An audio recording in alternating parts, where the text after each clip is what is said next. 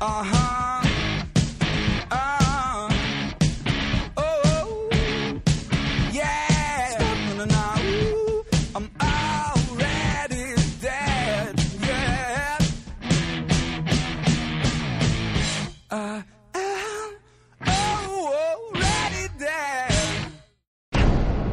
listening to the iZOMBiE podcast with Robin and Steph, a fan podcast about the CW show iZOMBiE.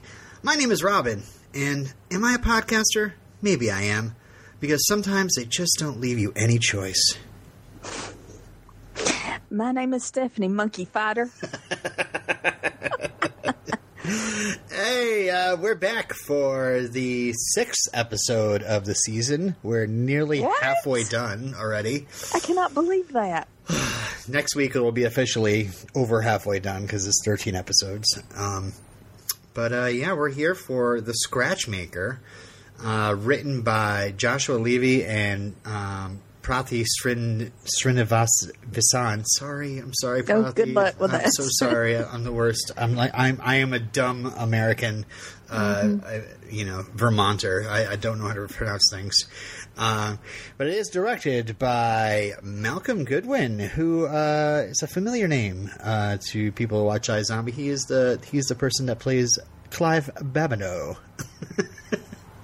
But yes, this is also really, really exciting for me to talk about this episode and the next, because this is the time when I was in Vancouver, and one of the scenes in this episode, I was pretty much off camera watching a monitor and with earphones on and watching it happen in front of. Well, I was watching it on the monitor. It was kind of like around the corner kind of thing.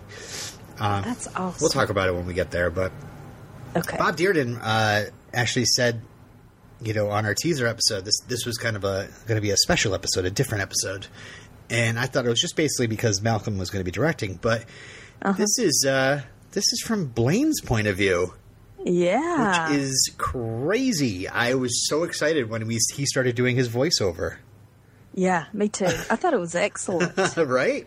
Excellent, yeah. I mean, and the story is great. I love how this whole episode worked. If you thought you didn't have a lot of Blaine and Don E in the first few episodes, I think they were expecting this one to really give us a lot. Like we had one Ravi scene, maybe. Yeah. No Peyton. But we had a lot of Blaine and a lot of Don E. Yeah, and the matchmaker brain. I mean, it was fine. Yeah. It was amusing. It was cute, but not the point. Not the point of the episode. No, I believe Blaine even says that in his voiceover.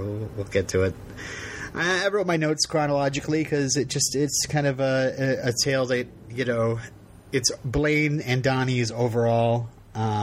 With a little bit of Liv and Ravi and Clive interwoven. So I figured we'd just kind of take it from the top and go right through it. But just a really cool story, and I think it was directed well too. It definitely it was funny because you're looking for something different with the episode because it's Malcolm Goodwin and it's not like your regular directors like Michael Whale or somebody, but it definitely helped to have a different flavor behind the camera because it was such a different story.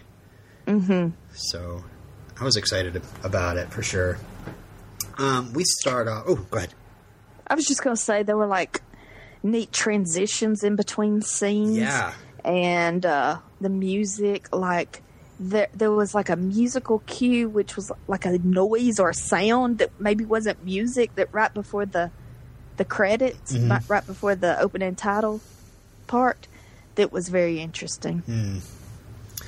So we start with the opening chapter titled Dead Man Sulking, and we have Blaine staring straight at us. Yeah, because he had to go to jail. Yes. He had to go to jail. After it was revealed that he killed all those teenagers, and that he's the, just all of that. Well, what confuses me is, and I think he's in jail mainly for the murder of the mayor. Oh, yeah. Because that's, what got revealed with the mask and all that. But what was interesting to me was, he's a zombie, yet he's not going to get put into deep freeze like other Fillmore Grave. Yeah, he's going to human jail. He's going to human jail, yeah. Which is, something that was, it was something we were avoiding sending Blaine or Major to human jail, because what if they run out of brains, or Liv and Major both ended up in human jail for a little while. And, it's a whole big conceit where nobody knew about zombies, so they didn't know that they needed brains to not turn into Romeros behind the bars. But I guess now that we know about zombies, that if a zombie is sent to human jail, they're provided with brain tubes to keep them from freaking out and scratching a bunch of people, or just gnawing on somebody's head. This is the first transition that I really loved. The transition of Blaine's face straight onto the camera, and it fades out to the picketers, and it's almost overlaid behind his face. Underlaid. The picket sign that says "Child Killer" in capital letters. I thought that was really great. Mm-hmm. And he says, "Let's just admit it. We've all got a little monster in us." And yeah, throughout this episode, I think Blaine is downplaying it to the audience, but I don't think we're supposed to buy it. And he's just, he's coming up with excuses, but the way he's acting, you're really kind of rooting for Don E in a way. You're not really. It's like Blaine is gonna find a way to come out on top. Mm-hmm. He's gonna find a way to not be victimized. Mm-hmm. Yeah, and it's like because he's the ultimate Ferris Bueller character. it's just gonna turn out fine for him. Yes, he's got to be on top. Or else he's just not happy. So we go to the scratching post, and there is a wedding party at the scratching post, which makes me why was this wedding party still, why wasn't it canceled? I have no idea. Well, I just took it that Donnie is looking for any way to make money. Right. We will use this as a wedding venue. Whatever. Yeah. We just got to have some money. Yep. And I guess apparently, we find out later that the bride is a zombie. And, that might be a place that she felt comfortable to party at. Mm. But yeah, poor Donnie. Donnie is looking miserable in this episode, and you can see why. Just everything's falling apart, and he's left holding the bag. So we have Carol Barbara roll up, and she's the matchmaker. She orders a sidecar. Do you know what a sidecar is? I was going to look it up, but I forgot to. I didn't know either, and I looked it up. It's cognac, orange liqueur with a splash of lemon juice. Oh. Seems like a very sweet drink. That sounds like a drink a baby boomer lady would drink. I don't know. Sounds like a girl drink to me.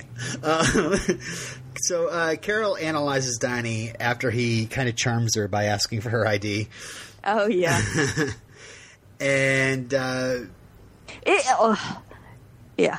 I was going to say, that could go bad. Because I think I'm at the age where it's awkward. And then, but I'm sure it's funny to somebody her age. Yeah. How much older do you think she is from us? Oh, I feel like not much.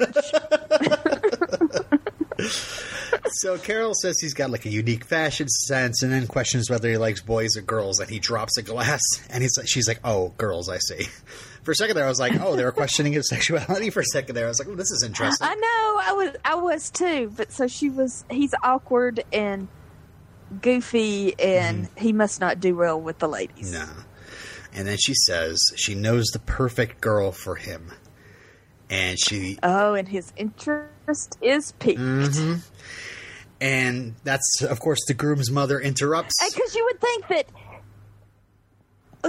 that Donnie would have lots of ladies around. But I guess they're just not his type. Yeah. He's just got a very specific, doesn't want a party girl. Yeah, it sounds like he wants a girl to watch One Tree Hill interested. Yeah, I was very interested. And that must have been a long time ago because that show was on forever.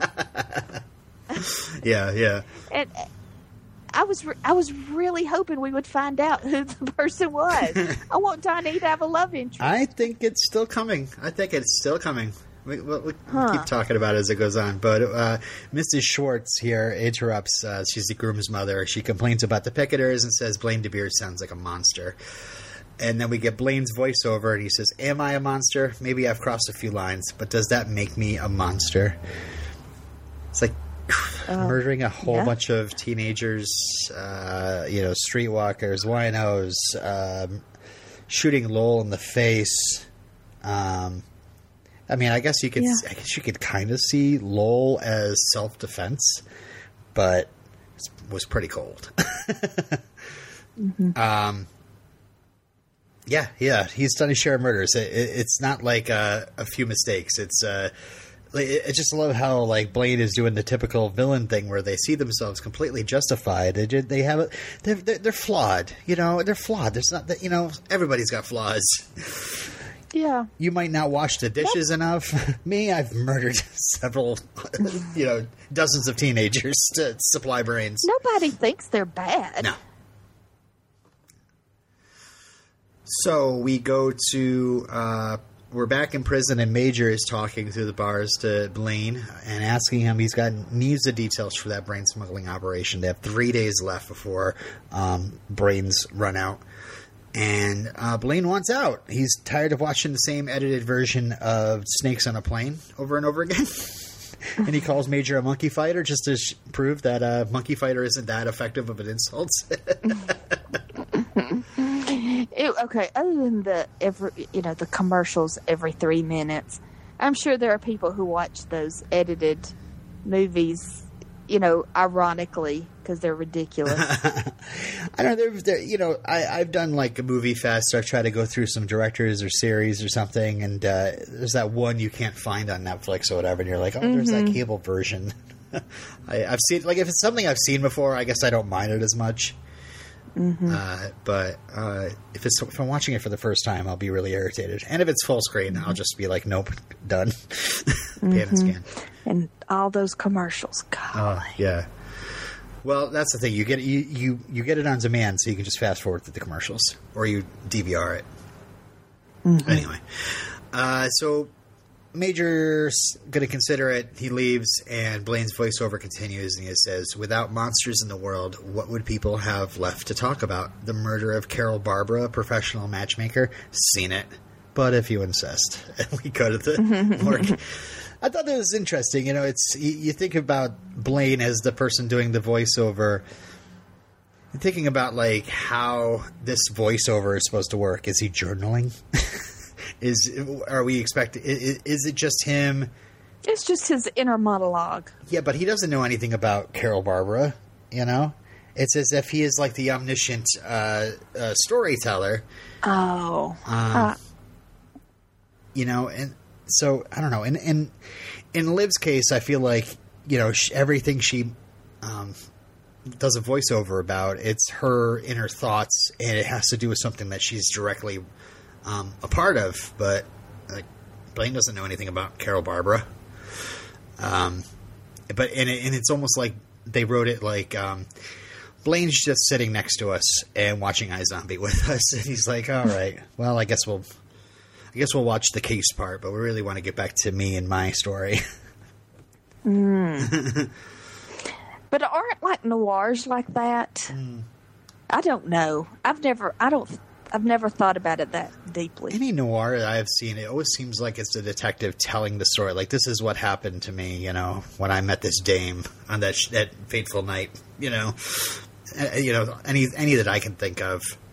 It is. So they is never have the knowledge that they shouldn't already have, unless it's something they've acquired afterwards. Mm-hmm. So they can fill in the blanks of the story. What I didn't know then was that she was duping me, or something like that. I've just never thought about it. like that. It's just interesting. It's just interesting to think about. Like, I love the Blaine voiceover, and I totally buy it. It doesn't really take me out of it too much. But then I'm like, if I think about it, I'm like, well, is he telling the story after? Is he telling us? Is this his thoughts in the prison? But it's a meta thing because he's, afterwards he's like, you eat the brain, you find the clues, blah blah blah blah blah. Solve the case, but this isn't her story, it's mine. So I just love, I don't know, it's like he's like a little devil on our shoulder as we're watching iZOMBiE. It's unique. So in the morgue, Ravi is happy that Blaine... It's what? Unique, I think. Oh, okay. Yeah. In the morgue, Ravi's happy Blaine's in jail. Rather than living the high life off the money he made from the cures he stole, Ravi is really still bent out of shape about those cures being stolen from him and finding out about Blaine doing it. And Liv says she doesn't mind that he was out as long as zombies were fed. And Lowell's rolling in his grave.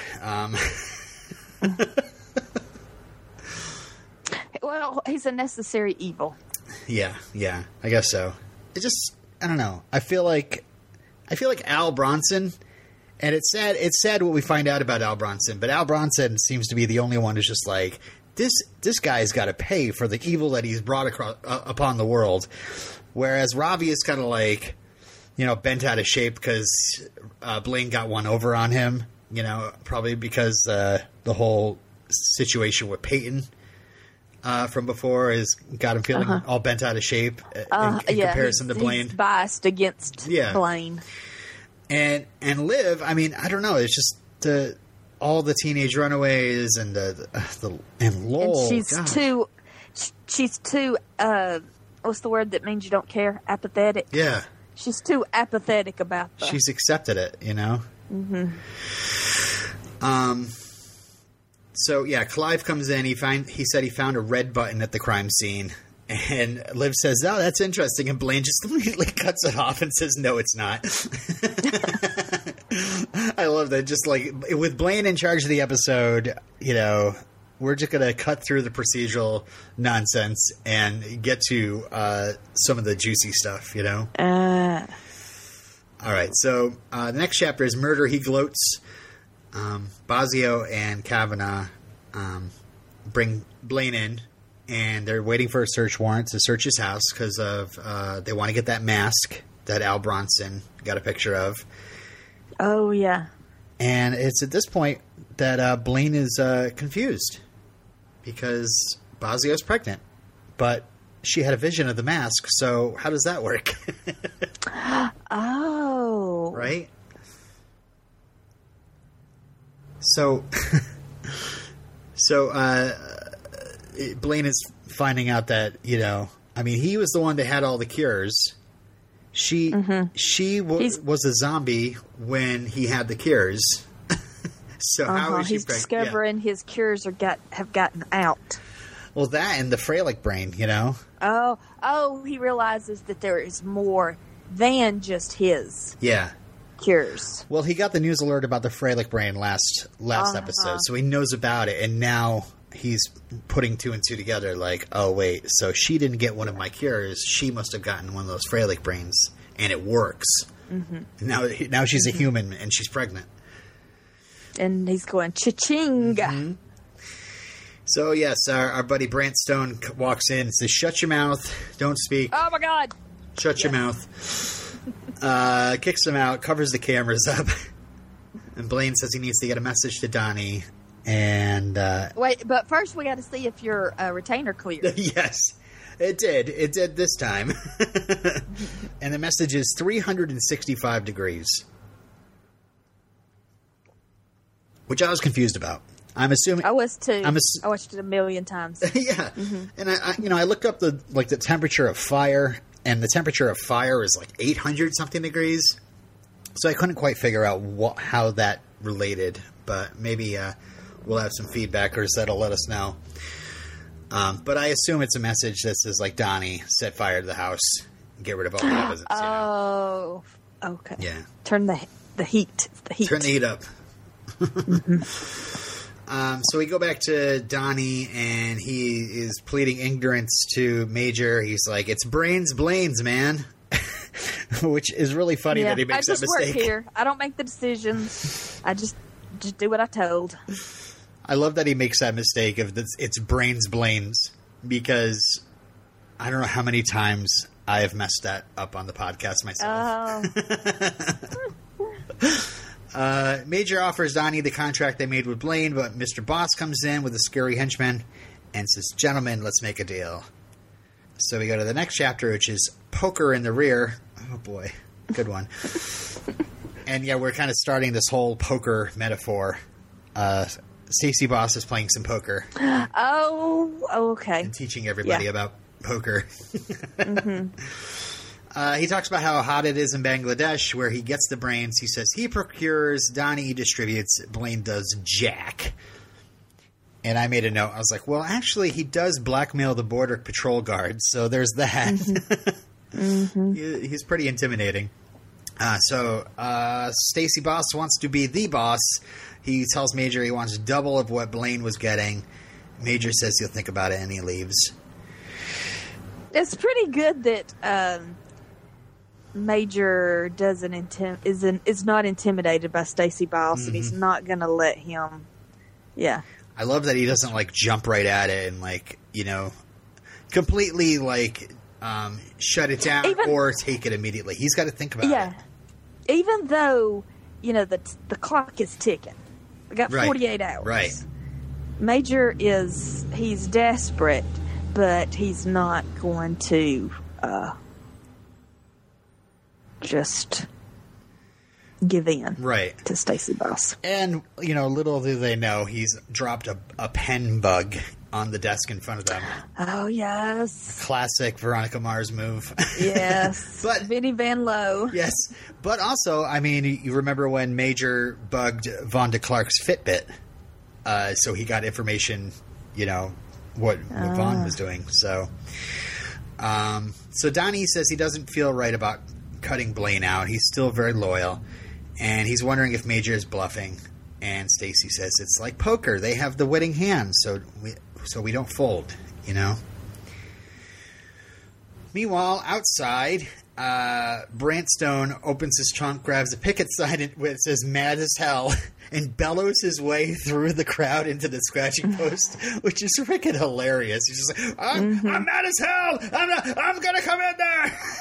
Yeah, he's just loud, but nobody notices him because he's just one of the crowd. He's blended into the crowd. Yeah. And so Donnie, we go into the scratching post, and Donnie yells at Tanner. He said, can't run a bar with vermouth and this melon crap. And Tanner says that the payment didn't go through, so he didn't get more liquor. And Brant says that Blaine's assets are now frozen. He gives them the 365 degrees message and then eats the paper. This is a scene I got to watch. I'm right around the corner. If you watch this episode during the scene. Really? iZOMBiE podcaster, super fan, am right around the corner from this scene with headphones on watching a monitor. Oh my gosh. Oh my gosh. Every single time, as soon as he started talking about the melon crap, I have totally remembered that. It just stood out because they did this part of the scene over and over and over again until he got it right, or until he felt it was right. Malcolm was there directing, and in the scratching post was Tanner, Donnie, and Brant Stone. And yeah, it's funny. To the right of the bar, there's kind of a dark entrance where you think that kind of goes back to Blaine's office. Right. If you walk through there, it's actually Fillmore Graves. Oh. So I was literally standing in the entrance to Major's office, the little lobby in front of Major's office, and they had all these monitors set up and candy dishes and just people hanging about, makeup people, script supervisors, just sitting in there as they went through the scene. And It was. So how many takes did they do? I don't know. It was probably 5 or 6, I'd say.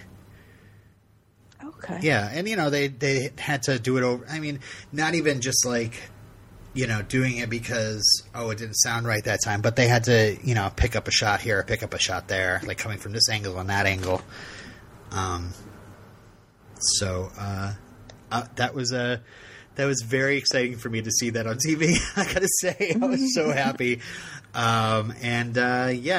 It's probably one of the best experiences of my life, getting to watch a TV scene being filmed. That was, I'm just a poor boy from Vermont. I don't know anybody. I don't know anything, but that was the best. That was the best. Awesome. Yeah. I'm so glad that you got to experience that. And that's why there's no pictures in my iZOMBiE photo album of the scratching post, because they had cameras and stuff in there, and I couldn't actually go in there and walk around in there. Mm-hmm. So anyway, and it's funny because that was where I met Rose for the first time. Where remember I told you I bumped out. Mm-hmm. She held out an elbow to me because her hands were full of scripts and stuff. Is because she was getting ready to film the next part of the scene. So she kind of stopped and said, "Hey," and kind of rubbed elbows with me instead of shaking hands. She had handfuls of stuff, but it was the best. And I'll probably be talking about it forever. Luckily, this podcast is almost over, so you folks don't need to hear it over and over again. So the next part of the scene is Clive and Liv come in. It's so funny when this stuff happens, because you're like, oh yeah, the murder of the week.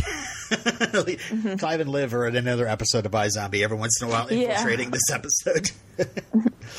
So they ask about Carol Barbara. Donnie freaks and throws a glass to the floor to trigger a vision, so Liv can tell him who the girl is that Carol Barbara was thinking of.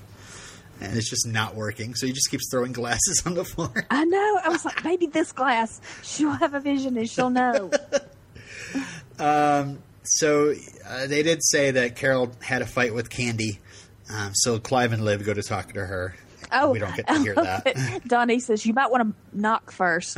Yes, right. There's a whole brothel situation going on.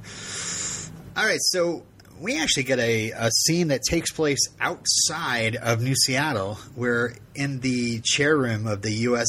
Joint Chiefs of Staff, and we have Major up on the big TV, and Major's basically sitting in his Fillmore Gray's office, staring at his laptop. We have just 48 hours left. Major's pleading for help, and they say goodbye to him. And then the chiefs argue whether this is negotiating with terrorists, holding humans hostage. And we have General Mills, who surprisingly says, that we've got brains stockpiled. Maybe we should, get those to them. Maybe it's worth considering. And everybody, the chairwoman there is surprised because General Mills was actually the one that was in favor of nuking New Seattle. Mm-hmm. Do you remember why General Mills now has a change of heart? The daughter. The daughter, right. We haven't seen her, but we know she was kidnapped by Major and Donnie. She was brought to New Seattle. She was turned into a zombie, and that's the last we've seen of her. I wonder if she's going to show up in this season, but that's the reason if people don't remember. That's why General Mills is like, maybe we should wait for the CDC. So we go back to Brant in the interrogation with Blaine. Bad news, frozen assets. Good news, he has an in with the judge and might be able to get him off the whole thing. Yeah. There were several little lines that on the first viewing you don't catch, but the second you're like, oh, that's related to that other thing. He has an in with the judge. But he needs his retainer, which apparently is $50,000. So Brant calls with his assets frozen. Blaine can't pay. Right. So Blaine has Brant call Donnie, ask about this $50,000 in a red bag, and Donnie says there's only $40,000, and Donnie says he doesn't have the other $10,000, and Blaine ends up losing his temper, bellowing over the phone, "Damn it, Donnie, get me the money." And Donnie caves, which is we don't realize it now, but it's it's not going to last for long. Blaine's power over Don E. Basio angrily storms in and is mad because Blaine's house is burned down, and she knows that they were just destroying evidence. And he's like, he has a perfect alibi. Of course, he's in jail. And, why automatically assume that it was somebody, something he ordered, because he's the most hated man in Seattle. Obviously, people would want to burn his house down. My beautiful house. I don't know, that was very, Shatner-esque acting of Blaine. Oh, no. Next chapter, You News, You Lose. We have Dolly stirring up the media. 48 hours of the brains run out. And then, of course, she does the classic, talking about the blue-collar workers at the plant that she knows. Come, that's just classic. Anyway. You know what I mean? That's the classic, I'm here for the people, the very Republican. What's the word where you're, you don't really care? Oh, I can't think of the exactly. word. Well, you don't really care. You have your own reasons, but you're, I can't think of words. The word it means. The word is, But, yeah, she might know a few people that work at the plant, but, I just love that she's gonna... That's really not why she's... Yeah, and she's... doing this. She's not I don't know.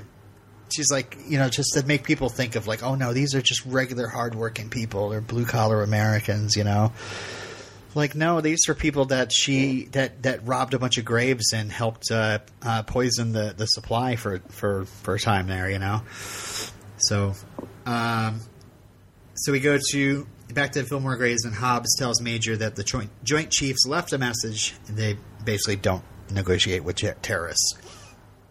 And then, even worse, we find out Blaine made bail. I'm not quite sure where they got the $10,000 from. I was wondering that, too. It happened. So, Donnie takes Blaine to the basement of his home. And Donnie is... Well, Blaine is pretty sad. This is probably rock bottom for Blaine. Yeah. Donnie is, however, very nostalgic. Where you are now, me and Pam Hagler watched the One Tree Hill premiere, and I lost my vote. If you continue, the scream I utter will shatter the universe. Yes, this is, by the way, I did post on our Twitter. I'll share the photos that I took.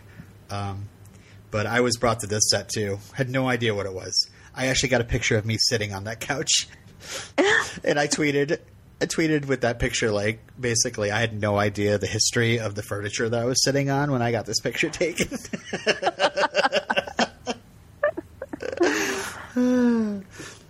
All right, so Donnie exits, and Blaine just tries to lean back, close his eyes, and envision a yacht trip to Ibiza with Blake Lively. And we have this great sound effects of water and a woman laughing and birds and stuff. And then suddenly, Donnie's mom is down there to wash her bras. Oh, that was great. Oh, God. You must be Donnie's friend. We go off to a different plot that we may not have been thinking about, but, we got to kind of move this one along. We didn't get it last week, which was the whole Graham Moss, the teacher, and, he's now helping Tater and Mr. Brainiac, I don't know what his name is, Hancho, infiltrate the Renegade headquarters for some unknown reason. And it gets even more confusing here, because so Tater gets a hot dog with Graham and this new girl, Riley. And Riley needs to pass Renegade's test. She's a zombie, but she needs to pretend that the ghost pepper shot hurts her to prove that she's a human, which I don't understand why. Why does she have to prove that she's a human? Because she's one of the coyotes. She's volunteering to be one of the coyotes. Oh, and because all coyotes are human. Yeah, That's right. Yeah, they did mention that rule after Weevil died. What you know his name, Weevil. Not Reagan. Reagan? Nope. Weevil. What was it? Deacon? No, I don't know what it was. Duncan? No. Nope. Definitely not Duncan. Logan. No. Was it Logan? Something like Reagan, because it was something like... Yeah, people are tweeting me already. Dang it. Yeah, I got your tweet. I got your tweet. Yes, thank you. I appreciate that. Anyway, even though these scenes are fine, they're pleasant, there's this dread of what is going, to happen to this weird guy with the wig that's got like this plate around his head, and he's so creepy and he's so evil. What is his plan? What are these? Why does he? He's a zombie that needs to infiltrate Renegade's headquarters for what? For what? And then they keep mentioning this something Bob.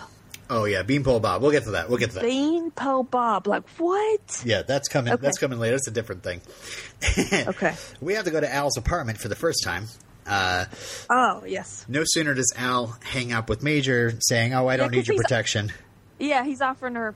What do you call Protective custody.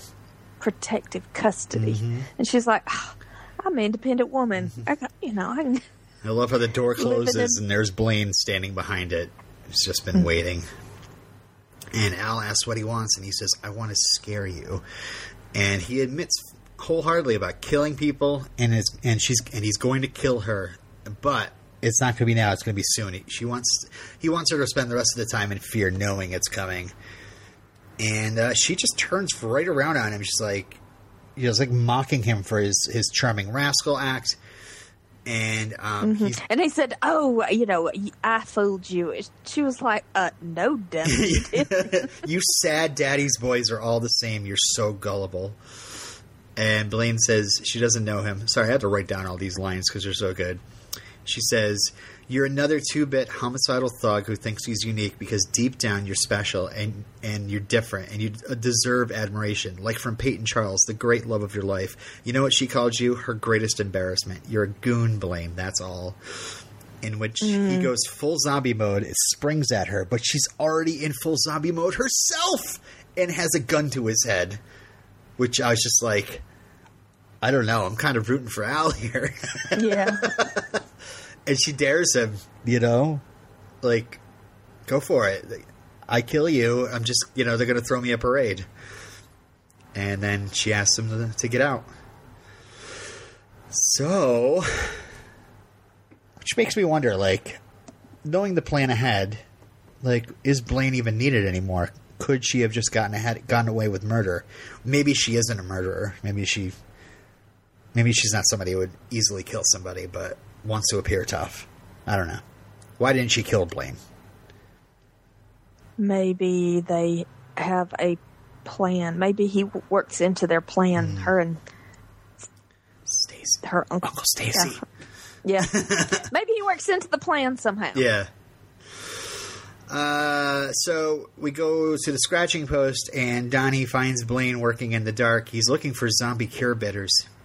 And Blaine reminds Donnie, and us, by the way, that he's got a few cures left, about 4. And Blaine then shares with him the info about the pregnant Basio and the Freilich kids, and what does that all mean. And then he breathes a sigh of relief when he finds on the laptop the list of the bitters that are going to set them free. They're gonna make life easier for Blaine and Donnie.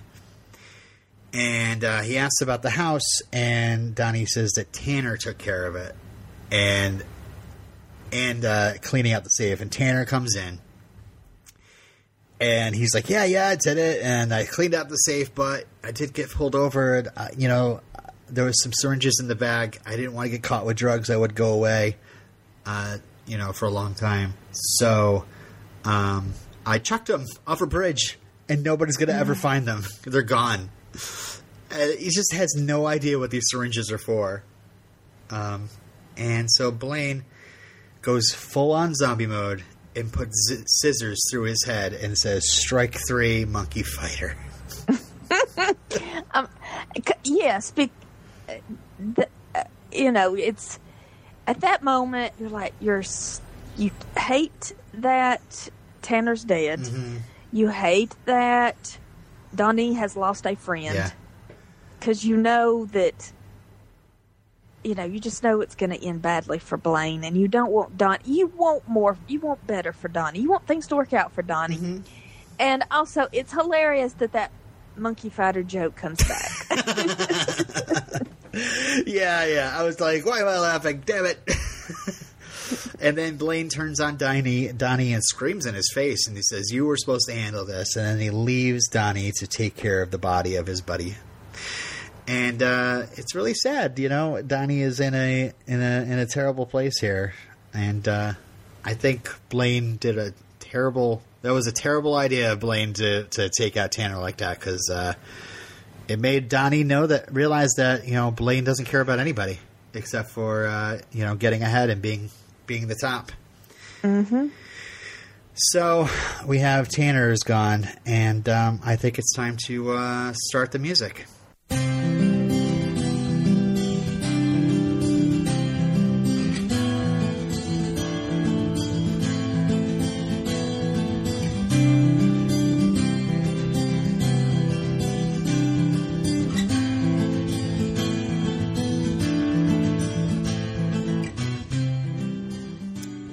Okay, so we have to say goodbye to Tanner. Did you want to say anything about Tanner?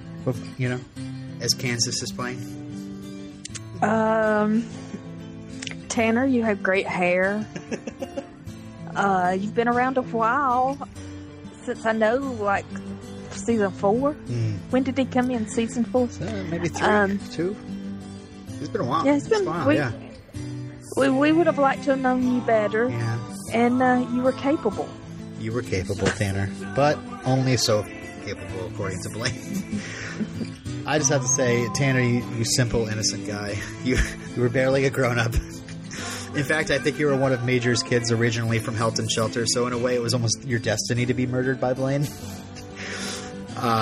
You peddled Utopium and sold it to Major and Donnie, and remember the time that you jammed with Donnie to Oasis on the bar? That was awesome. And heck, it was your rage out that showed Bosio that zombies were real. And I gotta say, we love you, Tanner. You poor gentle spirit. We hope you're partying in zombie heaven. Bye. Rest in peace. Okay. Let's go on to the next chapter. Bourbon's Greet. And I guess that's a Bourbon Street joke. Okay. Nolans. Uh-huh. Stacy Boss has his feet up and gloats about how Dolly's fear-mongering is going to shut Fillmore Graves down.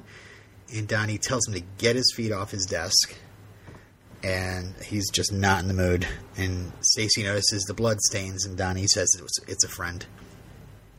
And Donnie wishes that they could go back to the old days of utopium dealing, and Stacy says that Beanpole Bob made the best stuff. He was a Da Vinci of utopium.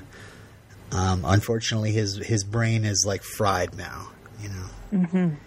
I'm thinking we're going to see Beanpole Bob again. What do you think? Mm-hmm. Yeah, I think we're going to find out a lot more about Beanpole Bob. Mm-hmm. Perhaps he was the one that created the tainted utopium. Mm-hmm. I mean, that seems like. I mean, I love the full circle stuff that the show is doing, and this smells really a lot of full circle. I don't know. I've actually even got a that's not even a big theory. I've got an even bigger theory. What's that? We've met Beanpole Bob already. What's the biggest beanpole on this show that you've seen? I don't know.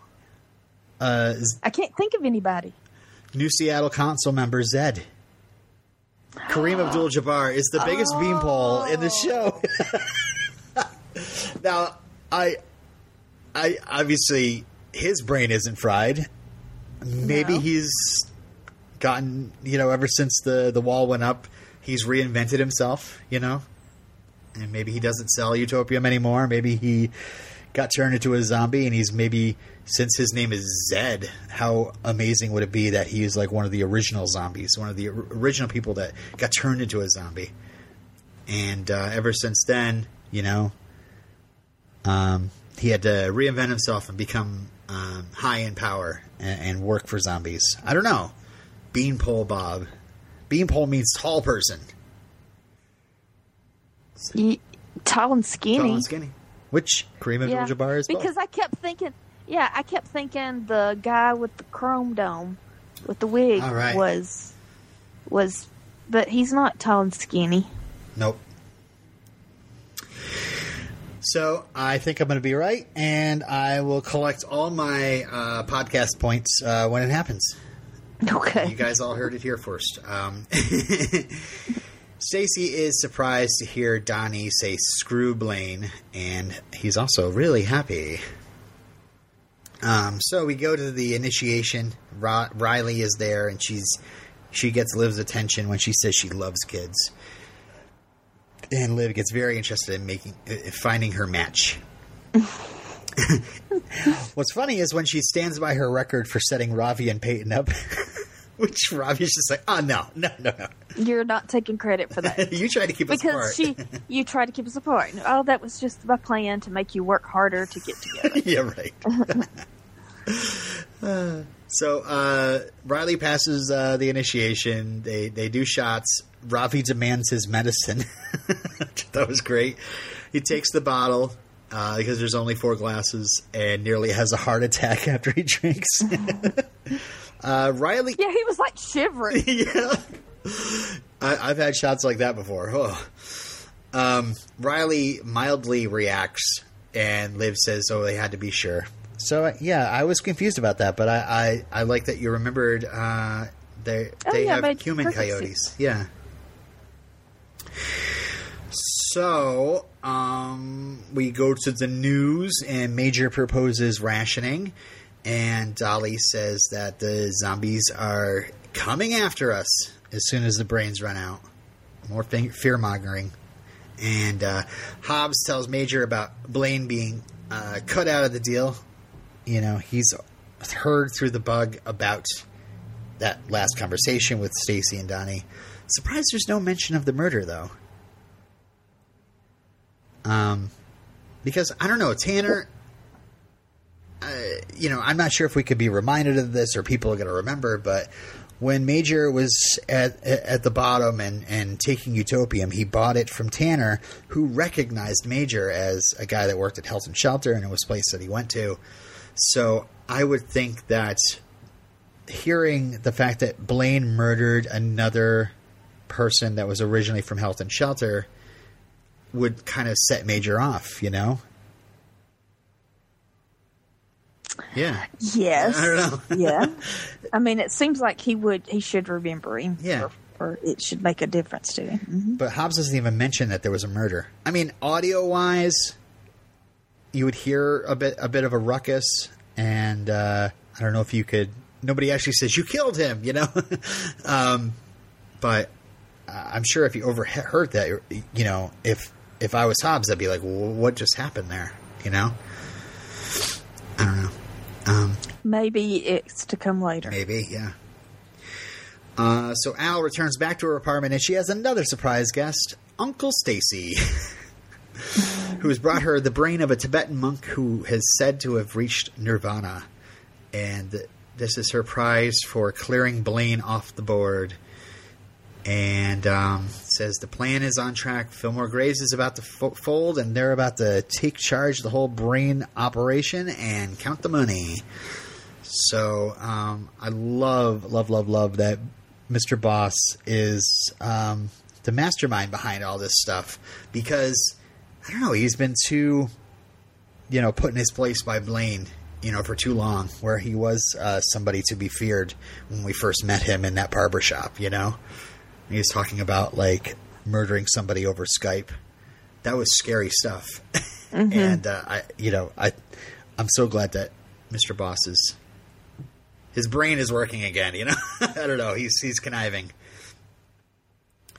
So Major has his own ideas about helping with the whole dolly operation. He goes to the fish truck and oh my god, and heckles her for her dead fish for live people shirt. And she says, "We don't serve your kind." And he reminds her he can shut her down for discrimination. And she ends up serving him like one little tiny fish fry with a couple of fries. And Major charges like $9.50. $9.50, right? And which I think is actually probably a price you would get for a fish fry in Seattle coming out of a truck. Major, I love the Major winking and then calling in his troops, and he says, "They do serve zombies here. Who's hungry?" And all the humans flee, and Dolly calls them abominations. But it turns out that one of the soldiers there, his name is Murphy, is Dolly's disowned son. Who warns Major not to underestimate his mom. Because she hates zombies more than she loves her own child. Right? That's great. I'm glad we got a little bit more meat to her story. What's going on with her? Personal details. Yeah. Character details. We go to the next chapter, Crazy and Liv. Robbie can't believe Liv is setting Major up with Riley. She says that Riley's smart, compassionate, wants to make the world better, loves children, easy on the eyes. And Robbie's like, "Oh, if only there was a zombie version of that." And she says... And then she says, well, he's already shown that he could go without sex for love. Yeah. And it's so funny. This was a part of the teaser for the previous week. You know, what I read as the description. I was like, what's this about? You know, Liv is going to set Major up. And as if that was like even a minor part of the episode. It wasn't. Yeah, like it was going to be more of a story. Yeah. Major just comes in and is like, "Oh, it's a brain. No, I'm good." So Ravi mentions that he'd put a ring on her if she had access to tainted utopium. And Major then mentions Beanpole Bob. And so I love that. I'm like, okay, here we go. We're going to tainted utopium's coming back. It's coming. So Ravi has a package and opens it, and he's got night vision goggles. And I guess he had originally had a plan to sneak into Blaine's house on Cat Burglar Brain and steal back his cures. But, you know, it's too bad it burned down. When I first watched this scene, I was like, oh, wait, are they implying that he stole the cures before Tanner burned the place down? But the second watch, I was like, oh, okay, they're not saying it, but he's not saying that he didn't make it in time. But since the night vision goggles are just arriving, he definitely didn't make it in time. So Ravi talks about how great Euphrates is, and Major gets an idea. And this is where I've, again, factor myself into the episode. I want to let you know, when I visited the set, I also obviously visited this set, right? The Major and Ravi house. And I had a seat at the breakfast nook and got my picture taken. No. And the breakfast nook. Oh, yeah. And I got up, and I didn't realize I had a piece of Euphrates packing tape on me. And it was stuck to my shirt, and I handed it back to Haley, and I was like, oh, I'm sorry, I probably shouldn't have this. This is probably a part of your props. In this scene, Ravi is opening up a package from Euphrates and cutting the package open. So that must have been an extra piece of tape for the multiple takes that they have of Ravi opening this package. Yeah. So I almost wish I got a piece. I'm like, can I just keep this piece of tape? But it says Euphrates on it. But yeah, you should just stuck it. I was also thinking to myself, like, why didn't I? Obviously, I'm sure Haley wouldn't have been, been able to just like, oh yeah, sure, go ahead and take something from the set, because they had like 7 more episodes to shoot. But I wish I asked. Can I have this copy of Love Actually that's in Major and Ravi's collection for some reason? I could just show it to people like, look, seriously, it's from a TV show. It was like underneath the TV stand. You couldn't really see it. All right, so the next day, Major meets up with Tigress, which I love that they mentioned him before. Al Bronson said that she did a profile of him in the Bluster magazine, and it's really funny because his name is Ty Griss, and he works for Euphrates.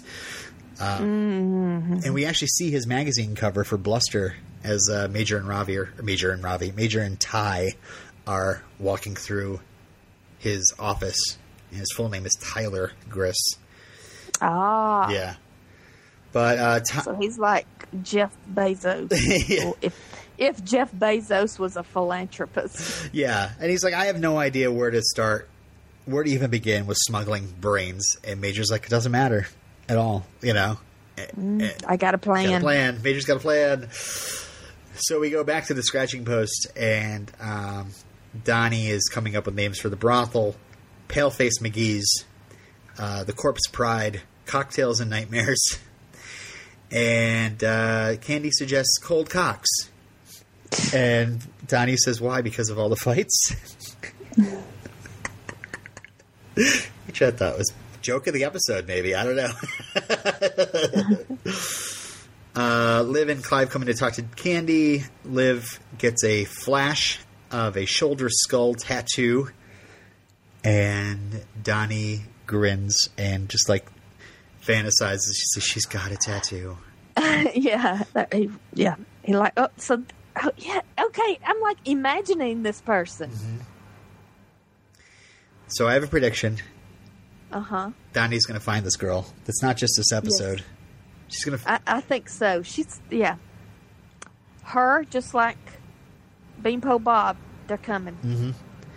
Mm-hmm. I think we already seen her. Do you think she was the girl at the very first episode? The very first episode of the season. What girl is that? In the convenience store. Oh, that would be interesting. No, I thought she might be Riley. The undercover coyote. Oh. See, I was thinking Riley would be too old. Interesting. Well, I'm thinking young. Donnie's old enough to have lost his virginity at the One Tree Hill premiere. So that makes him super old. I'm just going to also say that Blaine is totally going to murder her. Oh, yeah. It's totally going to happen. Definitely. All right.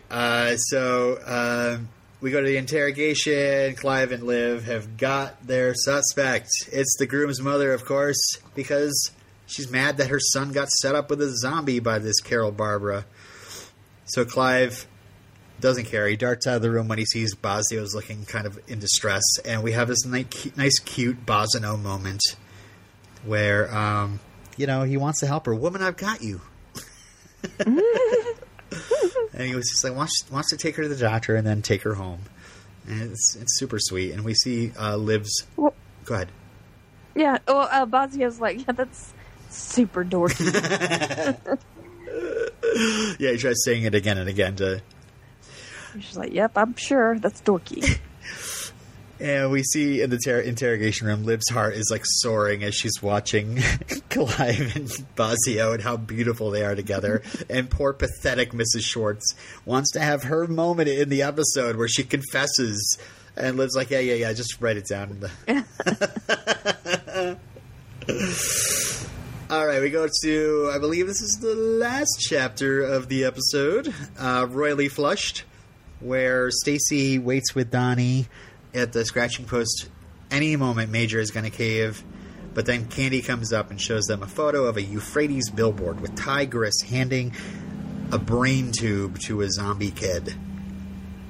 And they immediately go and visit Major, who tells them how Euphrates is handling everything, even including a brain donor card in every one of their packages. And it's all for 90% of Blaine's deal. And Donnie's like, fine, we'll do it for 80%. So that obviously was a major bluff, right? A major bluff. Because Tide had no idea how to handle brain smuggling, but the billboards were enough to make it look like they were taking over. And Major says they're leaving the billboards though because they need a new face on the business. So yeah, it's all connected to to the PR thing. Mm-hmm. Yeah. That company, it's so well regarded that it would make things look better for the town. And I love how the poker theme of this episode ends as they walk out of the office and Major's singing The Gambler to himself. Yeah, that's great. But so a little by little, we are getting a musical. Ravi sang last week. Yeah, Major's mumbling The Gambler to himself. Yeah, yep. It's almost like a musical. Uh-huh. Yeah, somebody from YouTube string all this stuff together so we can have a full musical. Blaine visits the scratching post, which has now been renamed to Donnie Be Goods, and Donnie says he's poison. They need a new face on the scratching post. Blaine, if you show up, you're going to stay in the back, hang out with the girls. We cannot risk our only remaining source of income. Which Blaine is surprised because, what about the brain business? And Donnie says they're out of the brain business. So Donnie is also playing some cards here, using the fact that Euphrates is the new face of the brain business, but not actually handling the smuggling. But Donnie doesn't need to tell Blaine this, that Donnie is still the man in charge of the brain smuggling. It's just Euphrates is like a figurehead. Mm-hmm. I think that was genius. Brilliant. Yeah. Nice job, Donnie. And then Donnie really, is disappointed in Blaine. He doesn't heckle him. He's just disappointed. He's like, you worked over like a rented mule. Why did you have to keep the mask? That's true. Mm-hmm. Why did he have to keep the mask? It's like a freaking trophy. And he walks out, and Blaine mutters that Donnie may be out of the brain business, but he's still in it. And it's so funny, all this stuff happens in the last few minutes of the episode. So to the tunes of Afternoon Delight, we go to either Brant's house or the judge's house. I'm assuming this is Brant's house, because why would Blaine know where the judge lives? I don't know. And yeah, Brant is in session in the judge's chambers, and Blaine says he really does go the extra mile. This is the judge that's handling Blaine's case. So, it's good that... this is what he had the in with. Mm-hmm, and in with. And in. And so Blaine says he just needs a contract drawn up. He's good for it. And so he goes to his college dorm room. The girl that opens the door screams. Because he's a monster. She opens the door and there's a monster. There's a monster outside. And Darcy Bennett, realizes what Blaine's here for, and Blaine offers Darcy $500,000 to Darcy's family for her brain, her Freilich brain. She's much like Isabel. She's going to die soon, Mm-hmm. So she got a $50,000 offer, right, before, but now it's $500,000. We go to the police station, and Liv is eating a Euphrates brain tube. Again, if anybody's confused, these are Donnie smuggled brains in Euphrates brain tubes because Euphrates is the new face. I was confused by this at first, so that's why I'm just trying to emphasize this. Bazio is now on bed rest, and we now have Acting Lieutenant Babineau in charge of of homicide. Unloads his name tag and his red stapler on his desk, on her desk, and Liv asks for a raise, and then a gun, and then a squad car, and then diplomatic immunity. Very cute. Very cute. Cute. And has nothing to do with the episode. Well, other than, I guess it does have to do with that he's the acting lieutenant, mm-hmm. and that she's like, oh, I can get stuff now. I'm assuming Jessica Harmon is needed for work on the 100. Yeah. So I'm sad that Bazio might not be as much a part of the last few episodes. Maybe she'll show back up, but usually you put a TV character on bed rest when you know that you're not going to use them for a while. I don't know. But yeah, it's so cool to see Clive now at the top of the department, where he was the laughing stock in the first season. Now he's the guy in charge. Not the laughing stock of the audience. No. But the laughing stock of the department. Right. So Blaine brings Darcy to this rich buyer, and Blaine says that, you can wait for her to expire, or I could expedite the process for a fee. Like, he's totally okay with murdering kids still. Mm-hmm. And the buyer's like, maybe I'll wait, And so we go to this final voiceover where Blaine says, so am I a monster? Maybe I am. Because sometimes they don't leave me any choice. And what an amazing final shot with Blaine looking over the city, standing next to this pool, and then you see into the pool like a dark reflection of Blaine. It's really, really well done. And it says so much, it's the monster underneath, is the businessman, business up top, monster underneath, Mm-hmm. It's just... I was really happy about this episode. It's so different and so cool, and to see things from Blaine's point of view, and Donnie. He spent a lot of time with Donnie as well. It might not have been something I was definitely would have asked for, but because I like to see Liv being the main star of the show. But I think this was a great one-off that really pushed things along a lot. I thought that there was a lot here. Like, a lot of times, like, I don't know, in the early seasons, the episodes would be real thin. Yeah. This was not a thin episode. This was very thick, packed with lots beefy. Of... Beefy. It's like a good stew. So, that's the episode, The Scratchmaker. We should go to some feedback. Okay. All right, so first up, we have some thoughts from the users of TV Time, where you can find our podcast streaming under the iZOMBiE section. We have a few comments here. Etharp93 says, am I the only one who thought it was adorable how Donnie was trying so hard to trigger Liv's vision to find a girl? And Dapo is also similarly interested in that plot, saying the episode finished and we still don't know who was meant to be a match for Donnie. Poor guy. I hope he finds whoever she is.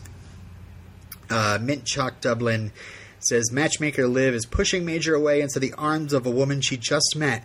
Ravi isn't having it, and neither am I. And Lauren says, Uncle Stacy, who saw that coming? I agree. Mm-hmm. Yeah, it was surprising that Al had more than one motivation. You just thought it was doing the story. Yeah. But it was this. I mean, she did do the story. She does work for Buster. Yeah. She did do the story on Tigris. Mm-hmm. Tigris. Definitely a normal name. And also, yes, this matchmaker thing, it seems very old-fashioned. Which, the woman was like I said, a boomer. But, like, I don't know, people now, we don't push people together anymore, I guess. I don't know. I've been married for 84 years. I don't know about you. I know. I don't know single people. And even if I did, I wouldn't assume they would be perfect together. Yeah. All right. Well, let's get to our emails. We have a voicemail from Jeff. Oops.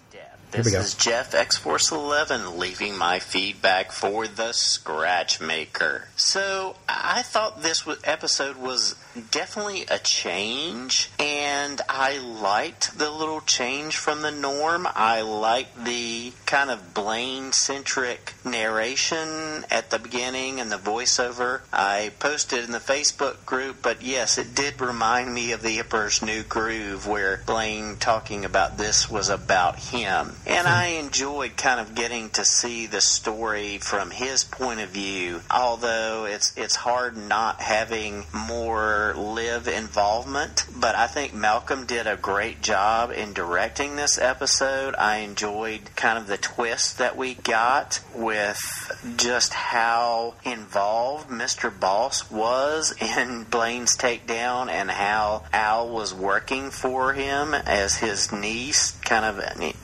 disguised and hidden, but I really enjoyed the episode a whole lot. I thought it was a good turn of events. Gave us a lot of information about the zombie cure, both the syringes and the Freilich kids. So I think it moved the plot along really well, and I liked the episode, even though we didn't get as much Liv as I would have liked, especially on Matchmaker Brain. And poor Donnie didn't even get a name from the Matchmaker Brain. All right, X-Force 11 out.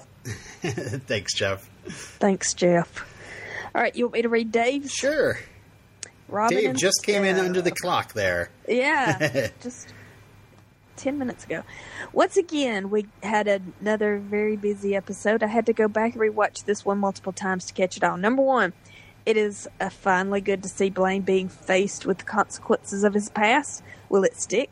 Who knows? Nope. I could see the final episode somehow, slippery Blaine finding his way clear of all of this, but I think we all want our favorite child murderer to face his past crimes. Blaine continues to scheme and plot, messing with the sick kids now. He just never stops trying to play the game and win. I will give Blaine credit for inventiveness and resourcefulness. Every time his plans fail, he has something new. Number two, R.I.P. Tanner and the Cures. Yeah, they're just... I was wondering if they were going to make an attempt to fish the Cures out of the water. No, Tanner said they're never going to find them. They're gone, and Blaine made no attempt at making Tanner try to find them. So I'm just, yeah. Number three, it is great to see Mr. Boss back in the game. Such a great character. And seeing that Al has been working with him this whole time, I didn't see that coming at all. They had a great plan, but somehow Major outmaneuvered them. Well played, Major, but I don't for a second think Mr. Boss is just going to go quietly away. Oh, that's a good point. Nope. He's sinister. He's devious and evil. He's already working on another plan. I can just see it. Number four, leaving the spy pen behind. Nice touch and great intel. Major is not as clueless of a leader as the beginning of the season was leading us to feel. Right. Two number fours. Second number four. 4B. It was good to check in with the outside world a bit. I think the show needed this a bit more last season. Some of the military sure are itching to make a crater out of Seattle. Number five. And finally, Liv and her renegade group. The spiked drink was a nice touch, but Liv is way too trusting in this. Anyway, great work directing, Malcolm. Good to see that back injury from last episode did not last, and you didn't need to phone in your performance this week. Dave. Thanks, Dave. All right, let me see. I got to read Maddie's. Maddie says, hello, Robin and Steph. Well, that was quite the birthday gift, wasn't it? Yes, this episode aired on my birthday. It was nice. She says, an action-packed episode focused on the villain we love to hate and the henchman we kind of always have a soft spot for. I mean, how couldn't we? Bryce Hodgson is hilarious. I have to say that this particular episode touched on so many subjects that before I knew it, the episode was over. I'll start with the biggest revelation of the night. Al is Mr. Boss's niece. I fully expected her to be a loved one to someone Blaine killed, but it makes sense now how she's got rules of her own, just like Mr. Boss. She might not be everyone's favorite new character, but watching someone give Blaine a dose of his own medicine was pretty awesome. Sadly, I feel like we might not see her for much longer. I agree. She is going to die. It was nice to see Clive and Major get a couple of wins this episode. Clive becoming a lieutenant was one of my predictions for Season 5, and I cannot be the only one who was like, same girl, same, when Liv looked at Clive and Bosio lovingly. Clive is truly the perfect man. We should get her a #Bosno Endgame shirt. Our favorite commander had a lot going on this episode, and he planned accordingly. Major hasn't made the best decisions throughout the show, but if there is anything we love about him, it is that he's never lost his heart. I'll take these small wins before everything goes to hell. Lastly, Blaine's speech about humanity giving him no other choice but be a monster reminded me so much of the way some Blaine apologists try to justify his actions. But the truth is that he is a monster by choice. He chose to kill those runaway kids for money. He chose to steal the cures for money. Almost everything he does is for the money. He's got a heat in his personality. He wants the pleasure minus the pain, and he will do anything in his power to get the pleasure that money gives him. That's how he's been written since day one, but a couple of people fell for the amnesiac anti-hero mask, and it shows. I feel like that is what makes him a complex villain, and redemption doesn't work for those kinds of villains. Agreed. Anyway, Malcolm Goodwin deserves all the awards for the incredible shots in this episode. Hopefully we'll get to see another one of his projects soon. Also, shout out to Bob Dearden for giving me a small shout out last episode. And shout out to you guys for being so forking awesome. Love, Maddie. Thanks, Maddie. And we got one more I can email? read Efrix. Yes. Hey guys, another episode, another ton of stuff to process. Congrats to Malcolm Goodwin on directing this thing. Between all the characters and locations, this could not have been easy to manage, and there was pretty nifty camera work being done, particularly in the opening scenes and transitions. Between Blaine, Al, and Stone, we got a reminder that there are some really nice houses in Seattle and Vancouver. Wish I could afford any of them. Yep. I want to go visit. Maybe we could Airbnb one of those things. Oh, yeah. It was pretty cool seeing an episode use the old voiceovers and interior monologue techniques for a different character. Blaine's a narcissistic, psychopathic, murderous, self-pitying, amoral scumbag. But he's an interesting narcissistic, psychopathic, murderous, self-pitying, amoral scumbag. And it's fun getting to see things from his vantage point. Yes. The brain murder of the week may have been given the short end of the stick, but the scenes, because it doesn't matter. Who cares? Nobody cares. Liv didn't even care. Only the CW. That's my theory. Where was I at? The I lost my brain place. murder, but the scene. The brain/murder of the week may have been given the short end of the stick, but the scenes with Don E trying to trigger matchmaker vision was what the writers on the show do best. It's funny, a little sad, and makes sense only in the wacky reality of the show. Just terrific, and Bryce Hodgson was great as always. Yeah, I enjoyed watching him.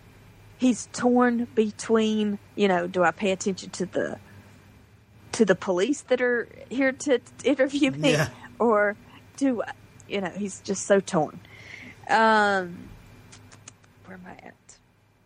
Good to see some old friends back in Mr. Boss and Brent Stone. I didn't really need a reminder of Stone's fantasy preferences. But a little TMI is a small price to pay for more Ken Marino screen time. Was Major's pin bug a Veronica Mars callback? I was half expecting Don E to figure it out and start singing Fillmore Graves. I'm watching you. Into Fillmore Graves. I'm watching you. Speaking of Major, it's nice to see him getting a win for once. Nice bit of politicking, diplomacy, bluffing on his part. I don't think it's going to last, but he certainly earned a moment or two of smugness. The CEO of Euphrates is named Tigris, of course. The world might be falling apart, but that doesn't mean you can't shoehorn yet another pun into the show. Considering Blaine's notoriety, I'm not sure how easily he's going to be able to track down Fralick kids and their families. Also, don't Fralick brains need to be treated with special Ravi sauce in order to become a cure? Do they? Wait. I think so. Special Ravi sauce? You can't just eat a... No, I don't think so. Was there something that was added so it's just the Fralick brain? No, yeah. It was just her brain. I mean, they did experiments on her, but they didn't do anything to alter her brain.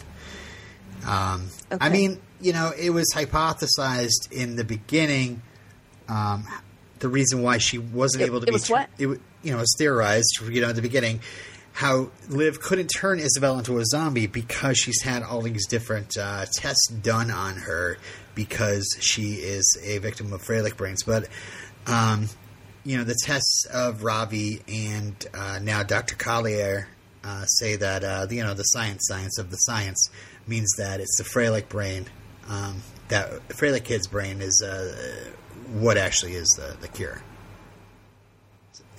Hashtag science. Okay. This seems like a pretty... Okay, so he's saying the Fralic brain... He's questioning if the Fralic brains need anything added to it to make it a cure. This seems like a pretty weak plot device, but I'll give the writers a chance to prove me wrong. I think what's going to happen is, there's going to be a threat of all these kids being hunted down by Blaine, but we're going to meet Beanpole Bob, and Beanpole Bob is going to help us get the tainted utopium, which will then help Robbie make a whole batch of never-ending cures that will give people the opportunity of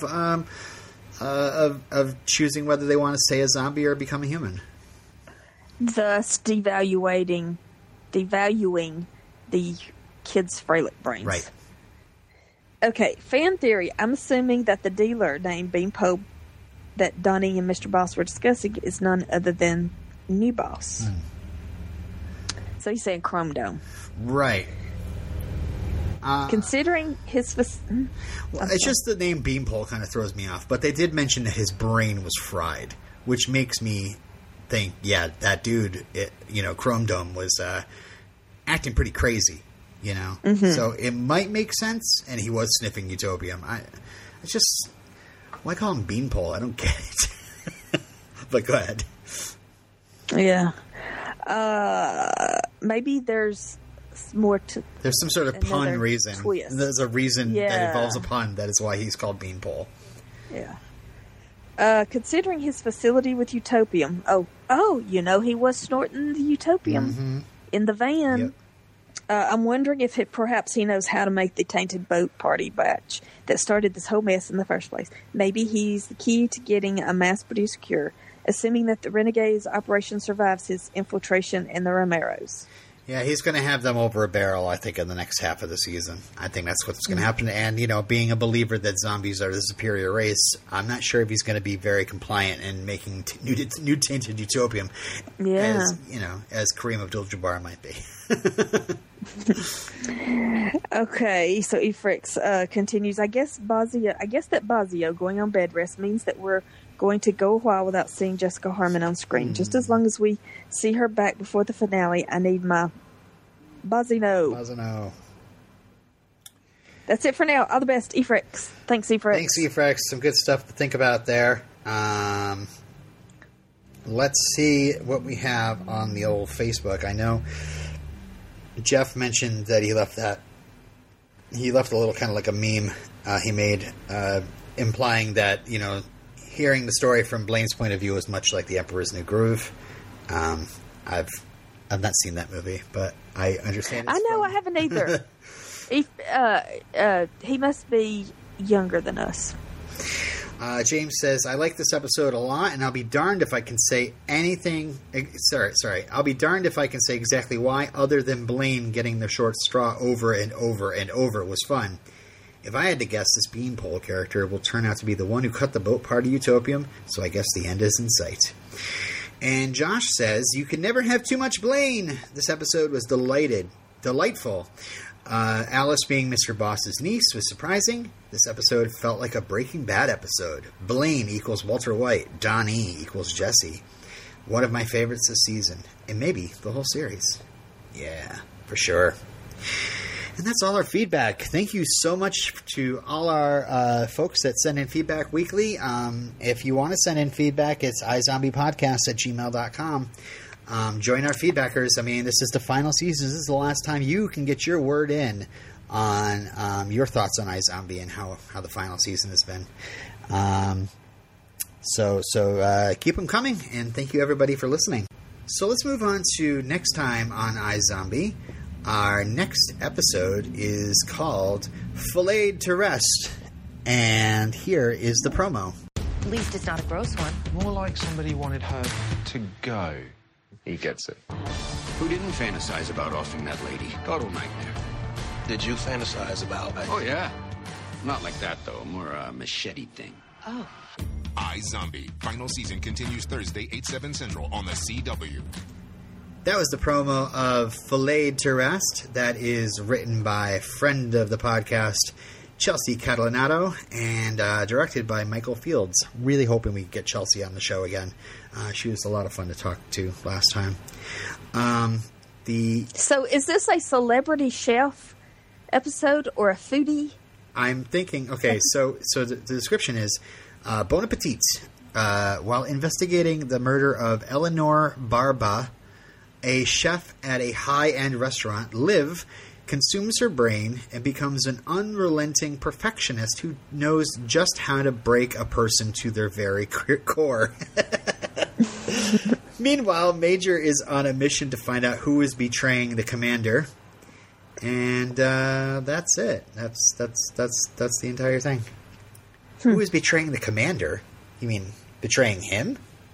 Mm-hmm. Okay. Why would they word it that way? I don't know. The answer is Hobbs. It is weird, Obviously, it's but Hobbs. I knew what it meant. It's always Hobbs. Hobbs is not definitely not to be trusted.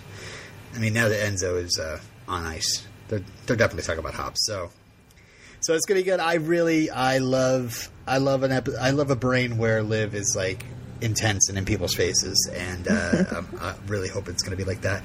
And again, you're gonna hear me wax nostalgic about me visiting the set of iZOMBiE. Because I happened to visit right as they were ending one episode and going into another episode. So, that's why they were in a restaurant. Yes, I visited the restaurant and I didn't stay there very long, but I got to meet Rose and Malcolm and Raul in person, and Chelsea Catalano was there as well. So, hoping we get her back on the show. But I think this does it for this episode of the iZOMBiE podcast. Steph, did you need anything else? Could you set up a podcasting studio for me with a fancy microphone and a mixing board? No. How about an iMac with all my favorite programs loaded onto it? No. Hamilton tickets? I'm sorry, but I don't think... How about you figure out how we could monetize the podcast? HelloFresh sponsorship? It's a little late for that. Thank you for listening to the iZOMBiE podcast with Robin and Steph. Obligatory contact info in 3, 2, 1, go. Send in your feedback to iZOMBiEpodcast@gmail.com. All of our contact info is on our website, iZOMBiEpodcast.com. You can follow Steph on Twitter @StephSmith. You can follow Robin at @LRobinYero. Our podcast logo is designed by Dee Sheehan. You can find her work at behance.net/Dee Sheehan. Check out our other podcasts. You can listen to us binge watch through great shows like Dawson's Creek, Smallville, Veronica Mars, and when iZOMBiE ends, Gilmore Girls.